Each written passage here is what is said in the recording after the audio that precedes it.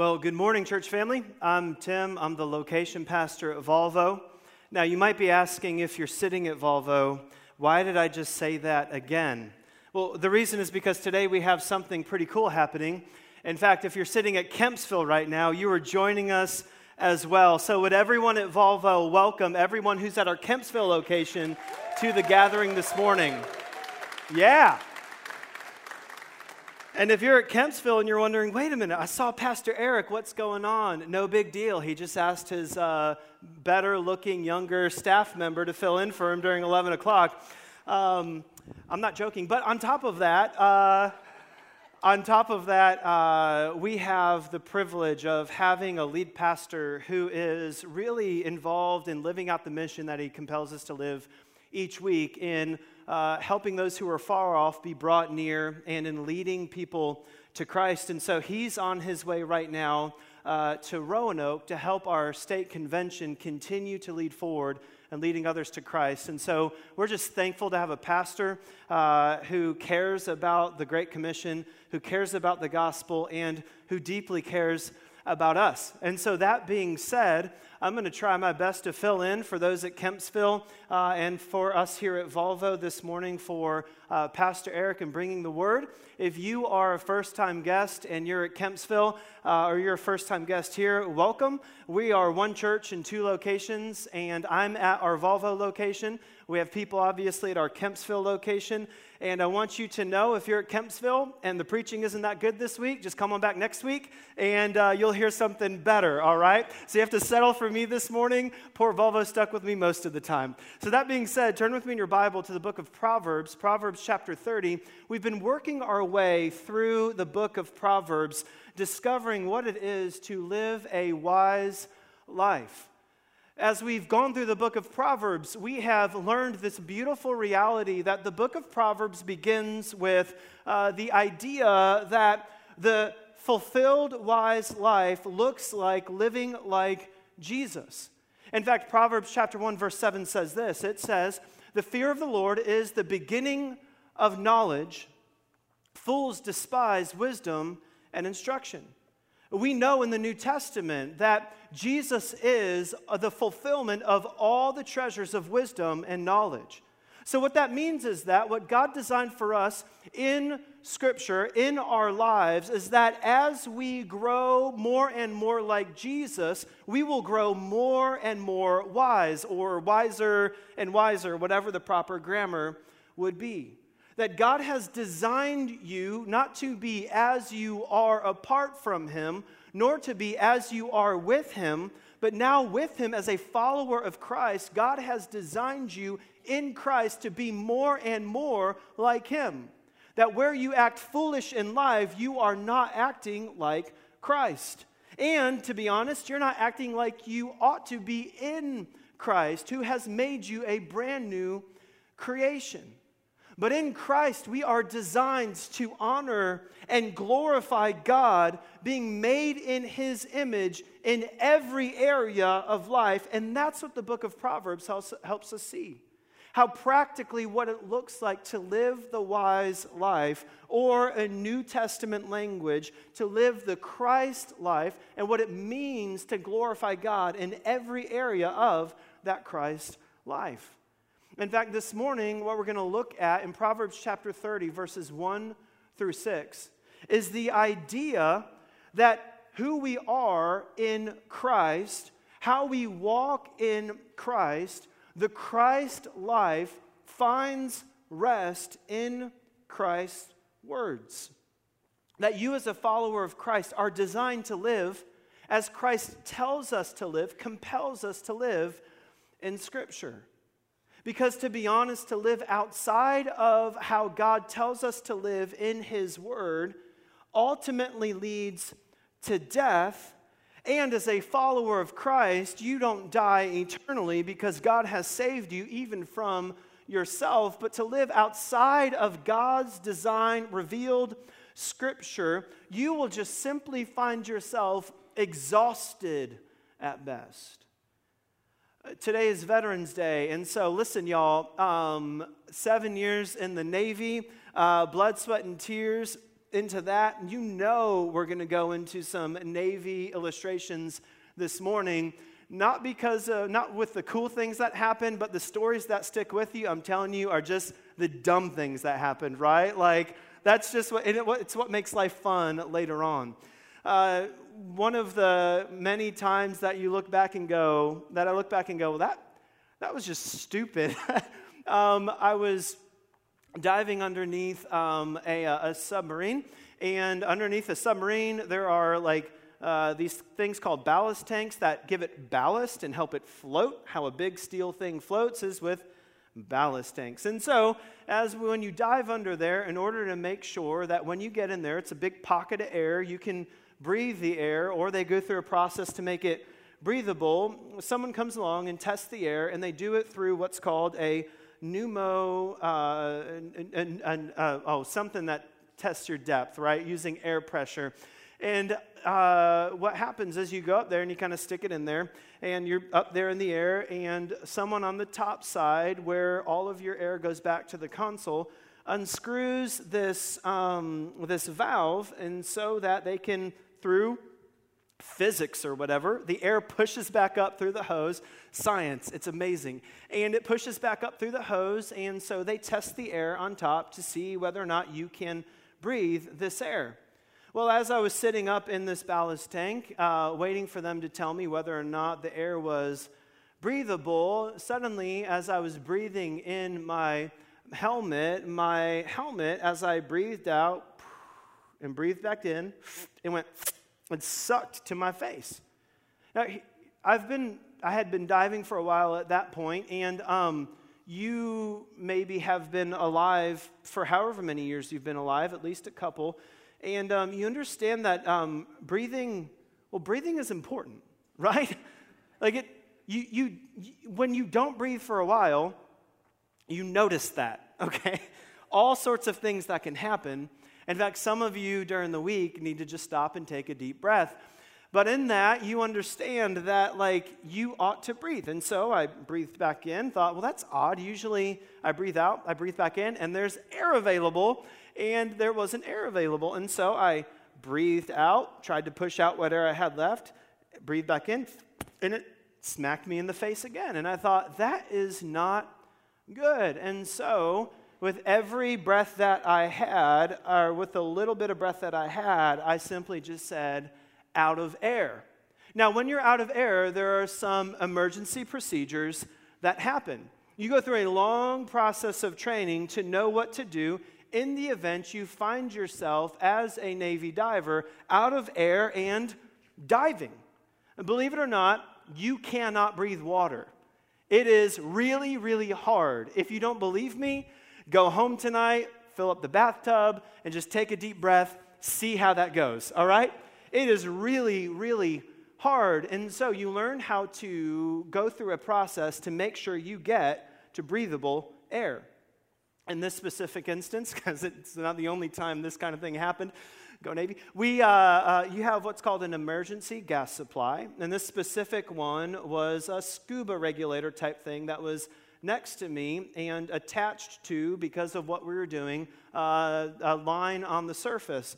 And so I knew, because air had not come, that my emergency procedure is to remove my mask and grab my EGS, my emergency gas supply. Well, I went to take a breath from my EGS, and guess what happened? No air. I thought, well, that's odd, all right? Because now I have no other option other than breathing toxic air and hoping it's good enough and will give me enough oxygen to metabolize to make it to the surface. There's that option. Or I can just hope there's enough left in my lungs to make it to the surface. And so I chose route number 2, because I thought, I know what's in me is okay. And well, through a series of training, you learn, like, I don't know, I got like 3-4 minutes. I mean, as long as the world doesn't start going like this, like, you're fine. When it starts going like this, you're in trouble. And so I began to make my way to the surface. And as I got out on top, blowing up the entire way so you don't die, as you get to the surface, I gasped for air on the back of the dive boat. And Like a good chief, he began yelling at me, y'all. What are you doing up here, Whitney? Why aren't you down on project? We've been trying to talk to you this entire time. And gasping for breath, all I could say was, I have no air. That sent off a bomb of emotion through our dive team. Suddenly, everyone began walking or running in a frantic, figuring out what in the world was going on. And as we went through that, here's what we found out. There's something called OPs and EPs. It's a booklet. It's a book, and what it's designed to do is it gives you a way that you're to operate the system in your different components so that something like someone being under the water and not having air doesn't happen.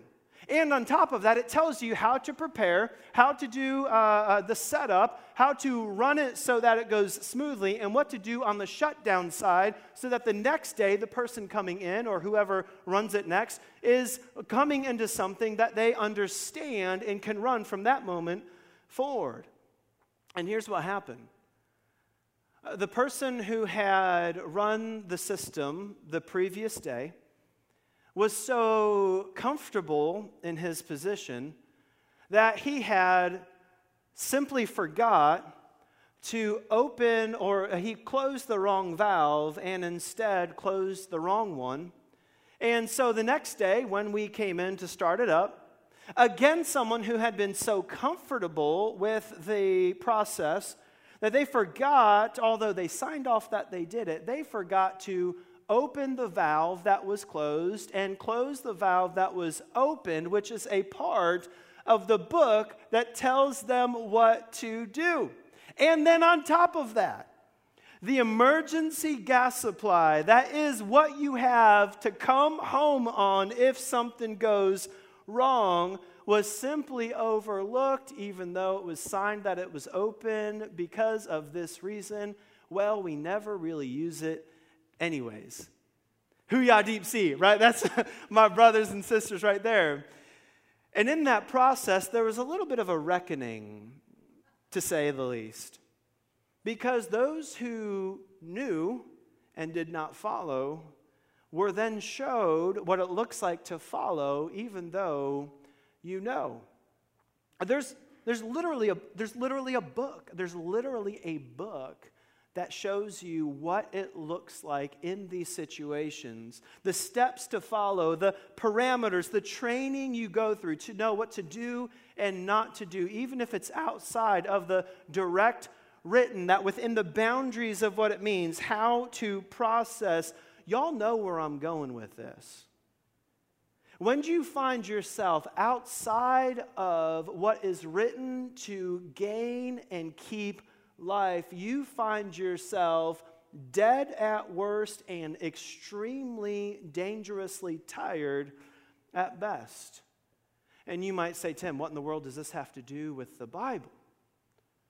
Well, what we find out in Scripture is that there's actually something written so that you and I would know and understand what it looks like to follow God, so that we do not find ourselves in a situation where we are facing death or uncertainty, at best doing everything we can to get back to life the way that we know how, and at worst, dead because of sin.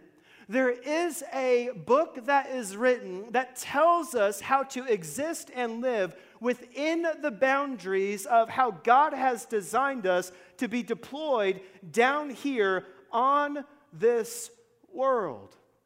And it is exhausting when we find ourselves outside of the standards of Scripture that God has revealed for us who are in Jesus Christ.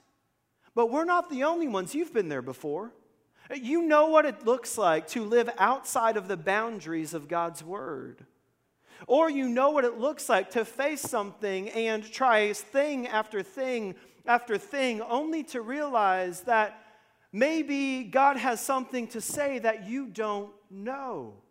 You know what it is, as the writer of this proverb began in verse 1 by saying, the man declares, I am weary, O God. I am weary, O God, and worn out. And do you know why he says that? Look at verse 5 and 6. Here's the conclusion of the whole matter. And then after this, y'all can just not pay attention anymore at Kempsville, and y'all have to pay attention because I can see you here at Volvo. Here's the whole matter. Once you learn this, you will know what this writer is getting at in Proverbs. Verse 5 and 6, every word of God proves true. He was exhausted because he was trying to figure out truth that is not God's word. And he finds out every word of God proves true. He is a shield to those who take refuge in him. That God is designed in his word to be over you, protecting you, leading you through even the most difficult circumstances.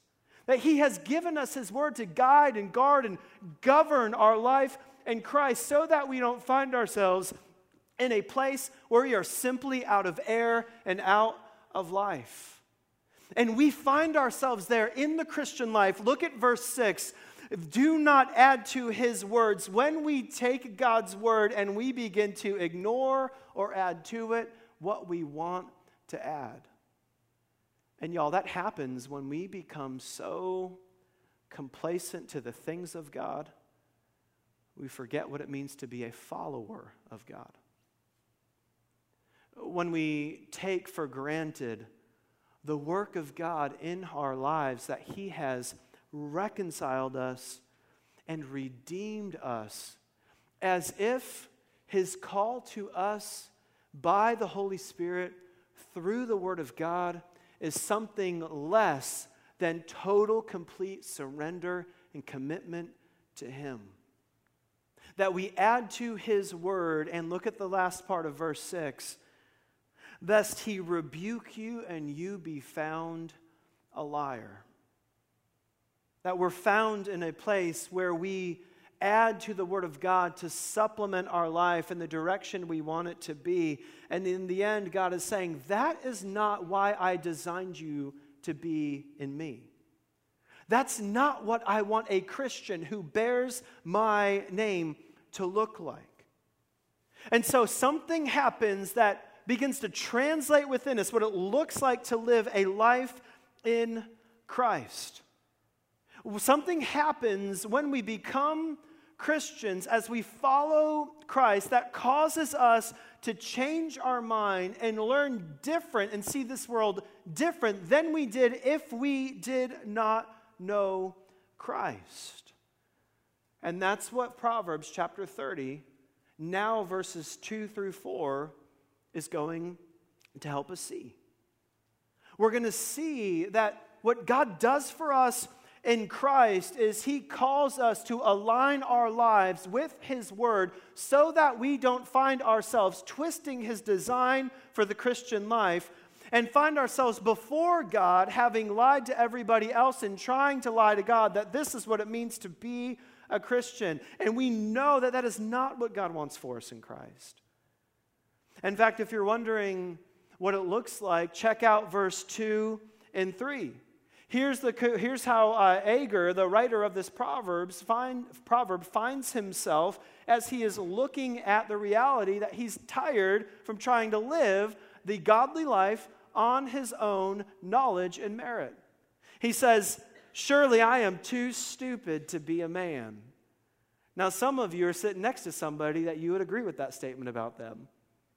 But you know what it is to come to the conclusion that I've tried everything I can and I just cannot seem to get it. Verse 2, continuing on, he says, I have not the understanding of a man. Verse 3, I have not learned wisdom, nor have I knowledge of the Holy One. You know what it's like to strive and try and try in your walk with Christ, only to realize you're just simply getting nowhere. And if you're getting nowhere in your walk with Christ, here's what this passage is going to do. First, it's going to help us see that when we walk with Christ as followers of Christ, he causes us to learn what is actually glorious. Now, this is important. Look at chapter 30, verse 4, the first half. The writer of these Proverbs begins to ask all of these rhetorical questions of himself as he's realizing he's not getting anywhere in his walk with Christ, and he begins to ask these questions about those around him and about himself. And he asks this first question in verse 4. He says, "Who has ascended to heaven and come down?" He's looking around going like, it seems like I'm looking at how everyone is acting around me and looking at myself and realizing like the answer to getting to God does not exist with those around me. Like there's someone who has to go up to heaven to understand what heaven is and come back from heaven and tell us what it means to have a relationship with God. And as I look at everyone else around me, it seems that that trip to heaven is a one-way ticket. He realizes that it's not all of that looking around at those around him. He needs something that is otherworldly and outside the example of human nature to realize what it means to have a relationship with God. The Bible tells us that there is someone who's done that. The Bible tells us that there is somebody who, God, knowing that you would not make it to him, came down to earth to tell you what he is all about. That person, Sunday school answer, is Jesus. Did you know that through the gospel, God opens your eyes to see someone who actually is from heaven, who has come to earth and went back up and is coming back? Did you know that through the gospel, we understand that God loved you even though you would never make your way to him? That God loved you even though you did everything to run from him? That God makes himself known to you even though you have sinned against him. And that through the gospel, God knew you could never get to him. And like this Proverbs writer says, looking around going, I need somebody who's outside of all this to come tell me who God is and what he's all about. God answers that and says, that's why I sent myself. That's why Jesus came. So that you who had no hope of ever earning salvation, of ever accidentally stumbling your way into the knowledge of God, God has made himself known to us in Jesus Christ. Paul put it like this in 2 Corinthians chapter 4. He says, "For what we preach is not ourselves, but Jesus Christ as Lord, and ourselves as your servants for Jesus' sake. For God who said," verse 6, "Let light shine out of darkness," made his light shine in our hearts to give us the light of the knowledge of God's glory displayed in the face of Christ. The Bible tells us, you want to see somebody who knows what it is to be in the presence of God, come tell us what it is and go back up. You look at Jesus Christ. Unmatched, unrivaled, unlike anyone else who's ever been or ever will be on earth, although he's coming back again. You want to know what it is to live a life that glories in Christ and in God and in God alone. You look at Jesus Christ. God's word tells us who is indeed glorious. God tells us that God, who was in the beginning, Jesus in the beginning with God, became flesh and dwelt among us, and we beheld his glory, glory as of the only begotten from the Father. And here's where it gets real, where we feel stupid in our Christian life. If we exist to glorify anyone else or anything else other than Jesus Christ with our lives, we will find ourselves exhausted over and over and over. And so here's the application question. When it comes to your life, who or what do you aim at glorifying the most? What does it mean to glorify? The word glory just means beauty or value or worth.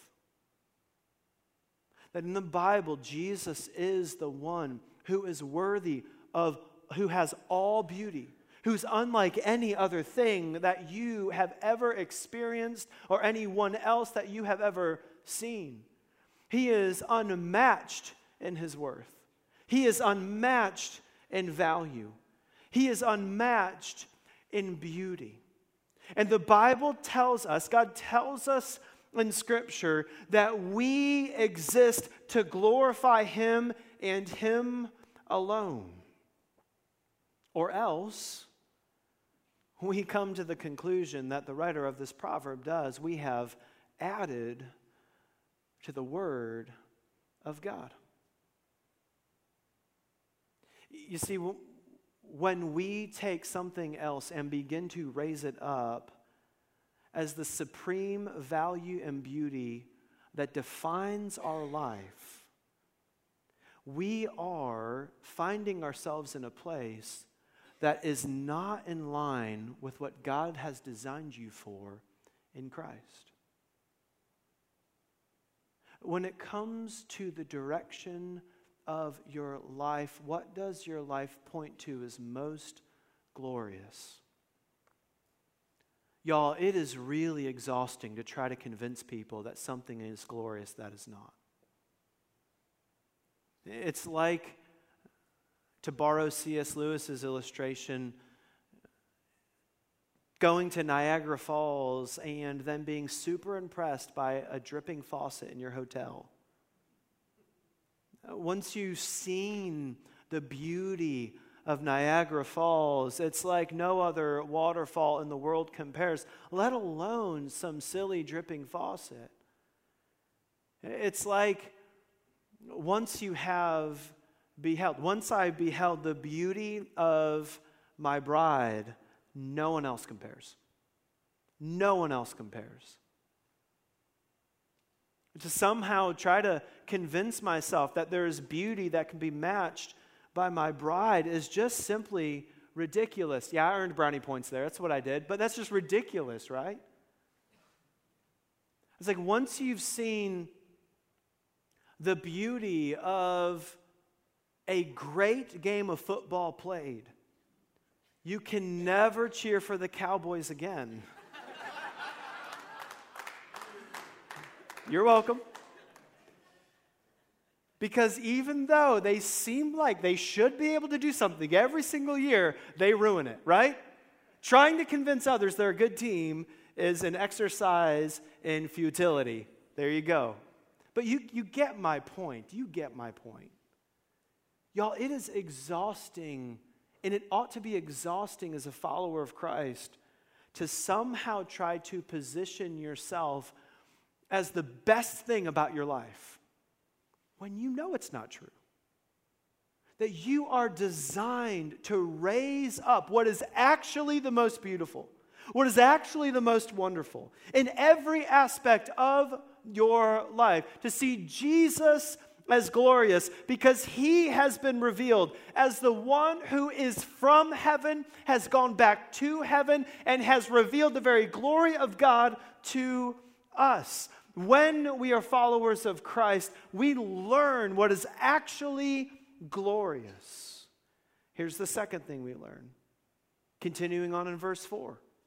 Not only was he lamenting because he hadn't learned wisdom, he couldn't get himself to knowledge of the Holy One because he didn't know anyone who'd gone to heaven and come down, but also look at how he continues on with these next three phrases in verse 4.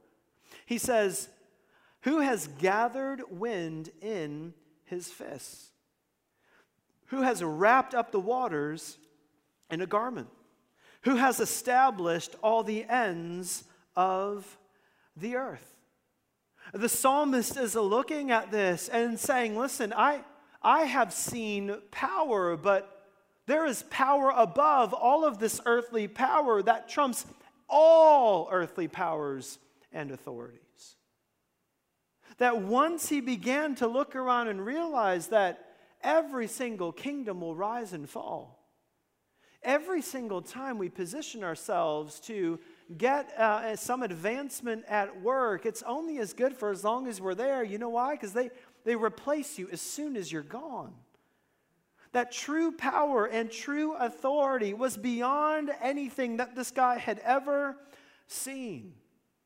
That even as Aladdin was just released on DVD, the live action one, I still like the cartoon better, but that's just me. I don't know, maybe it's part of my childhood, or maybe it's because I'm weird, like I messed up or something. Like as Jafar finds out, like there's always something more powerful going on. Every single pursuit of power and authority and excellence has its limits, because sometime, someday, we all die and our authority does not live past our life. Man, but there is a power and authority that goes even beyond the ends of the earth. We know as Christians what is actually powerful, what goes beyond every single form of anything that could ever happen.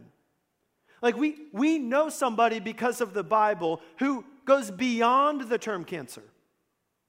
Like we know somebody because of the Bible who is more powerful than any obstacle you may have in your marriage.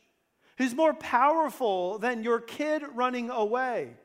Y'all, who's impressed at government authority when you realize that will never change the heart of a loved one who simply comes against you all the time? There's something bigger and greater going on. And as followers of Christ, we understand that even we who were under the power of sin have been freed by God and the gospel. That there is an authority beyond every earthly power and authority. And you know who that is. It's Jesus Christ, the one who made all things, the one who can gather the winds in his fist, the one who established the earth by simply making it, the one who holds all things together. And this Proverbs writer is exhausted from convincing himself and others of what real power is. And as followers of Christ, we know every power has limits, but the unlimited power of God. And we exist in that power. We exist living out the very call of God in our lives as he lives out his will through us in with the Holy Spirit. As we look, we can sympathize with this guy going like, man, there's way bigger things going on. There's got to be someone who has control of that. And man, there is. Did you know that there is nothing outside of control of God? Like, it's such a simple statement that we often forget as we go in our lives and try to position ourselves or have conversations or find someone to sympathize or find an open ear. And none of that is bad, but there is someone who we can have access to any time at all, who has all power and all authority. And even the ends of the earth aren't too far for him because he made them and established them. Y'all, it is exhausting. It is exhausting to try to convince ourselves and others of things that have limited power as if they are limitless. Man, it is exhausting to rely on things that will fail and are not designed to last. Because there are things that we all face where we need an unlimited, powerful God to act beyond all the power we could possibly understand. And that's what we find in Jesus Christ. We find someone who not only has the power to create this earth, but we understand in Scripture someone who comes in the end to recreate everything and make all things new. That the same God who called you out of darkness and brought you into light. That through the gospel, the same God who you were old and made you new. Through the gospel, the same God who called you from being dead in sin to alive in Christ is the same God who has power over every situation in your life, who has power over every relationship in your life, who has power over every single aspect of your life. And so we submit knowing that He is all powerful. Although the writer of Proverbs is looking around saying, well, I don't know anybody who can do this. And we say we know somebody. We know Jesus. So here's the application question. Truly, honestly, what do you believe is the most powerful thing in this world? Right, so how do I know what that looks like? Well, what is the thing in this life that you listen to most as the authority over all things? I say this, I know we just had an election, y'all. I know we just had an election. Some of you have given up on all hope of all life because the vote didn't go your way. And I promise that God is not up in heaven saying, well, I don't know what to do now. I can't work in any of these situations. My party didn't win. Y'all, when Jesus comes back, none of the parties are going to be winners, right? There will be one side, and that is it. Y'all can clap at that. That some of you give so much power to so many other things, when the truth is, as Christians, we know all of these things in our lives work together for the good of God and those who are called according to His purpose. He is powerful over every situation. He is powerful over every disease. He's powerful over every relationship. He's powerful over every election. And we have to believe that because He is powerful over every sin and every boneheaded, stupid move you've ever done. And we know that He's powerful over that because not even death that you deserved could stop Him from saving you. We know that Jesus is powerful. And we celebrate as Christians. We know what real power is. The ends of the earth. I know the God and serve the God who made those ends and goes beyond it. See, as Christians, we know not only what is actually powerful, but in the third part of verse 4, we learn what is actually worth being made known. Now look at verse 4 again. Here's what the writer of Proverbs is writing. He says, who has ascended to heaven and come down? Who has gathered the wind in his fists? Who has wrapped up the waters in a garment? Who has established the ends of the earth? What is his name? And what is his son's name? You know where this is going. After this comes the conclusion. Every word of God proves true. Oh, He is a shield for those who take refuge in Him. Do not add to His words, lest He rebuke you and you be found a liar. Looking around, the writer of this proverb is looking around and saying, who can do these things? Like, who's worth knowing that can actually control these things? And we have a beautiful answer given to us in Scripture of understanding not only who is worthy of being known, but who is worthy of being made known. So what do we do with all this?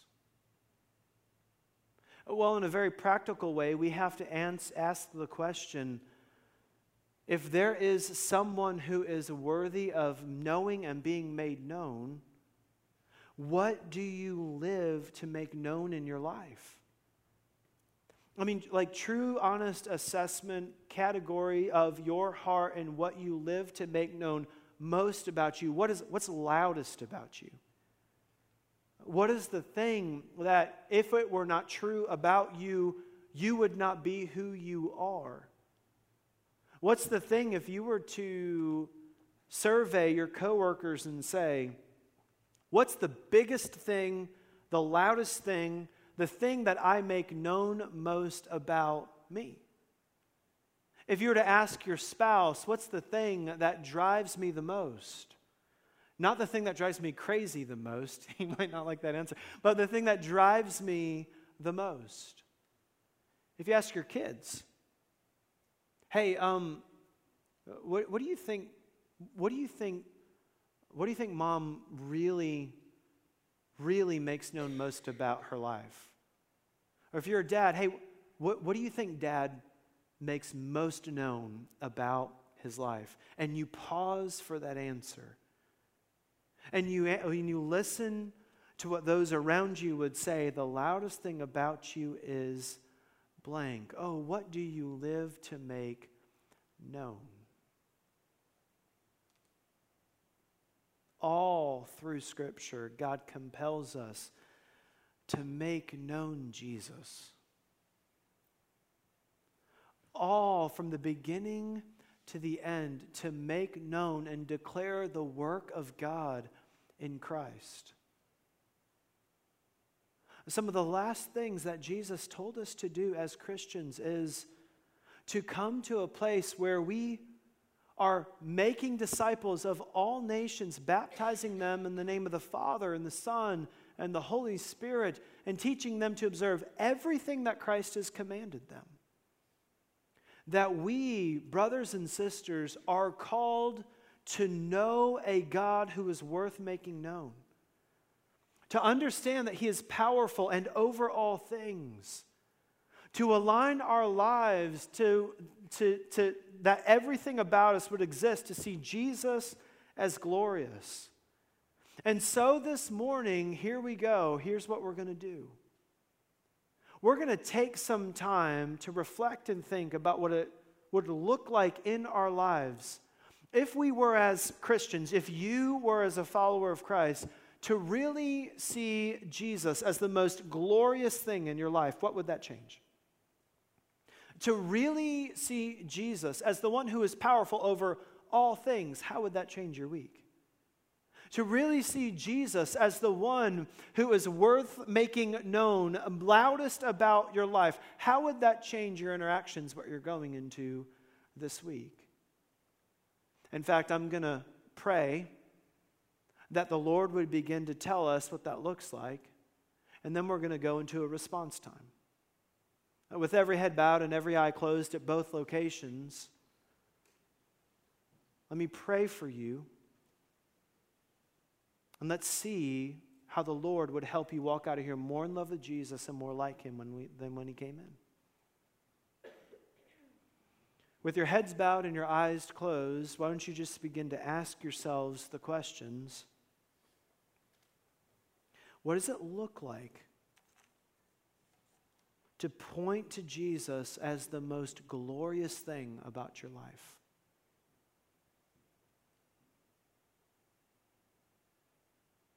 And as you think about that, man, I bet there's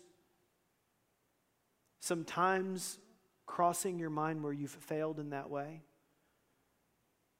And when that happens, you place that before God and ask Him to forgive you. Man, He is faithful and just to forgive you your sins, cleanse you of all unrighteousness. He's not here to try to shame you for failing, but to forgive you and allow you to move forward to make God most glorious in your life this week. As you think about your life, in your situation, in your environment, pointing to Jesus as powerful over all things, I bet what's going to come to mind is maybe some embarrassment about how that would or wouldn't work out, or some confusion about how I would handle this situation.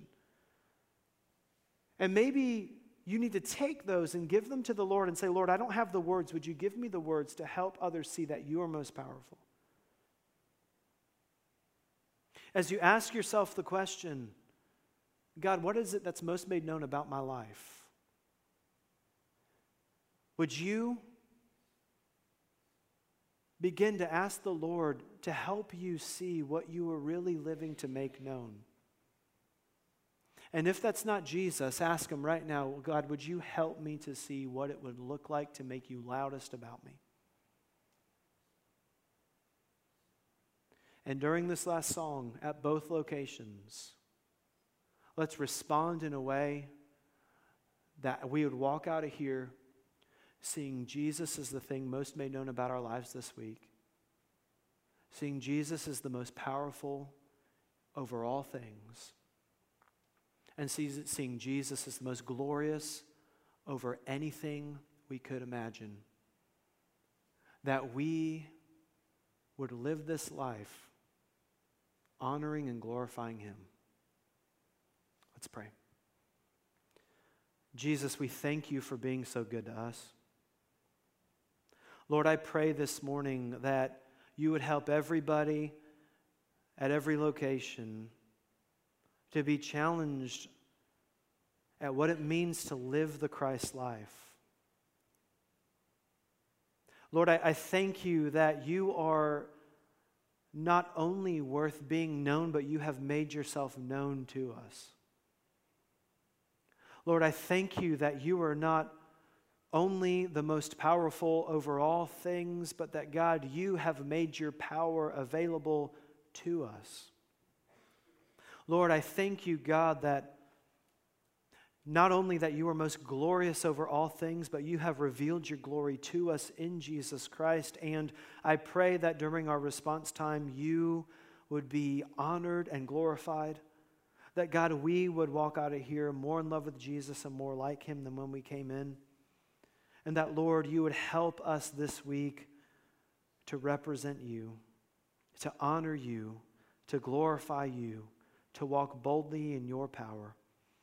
It's in Jesus' name we pray. Amen.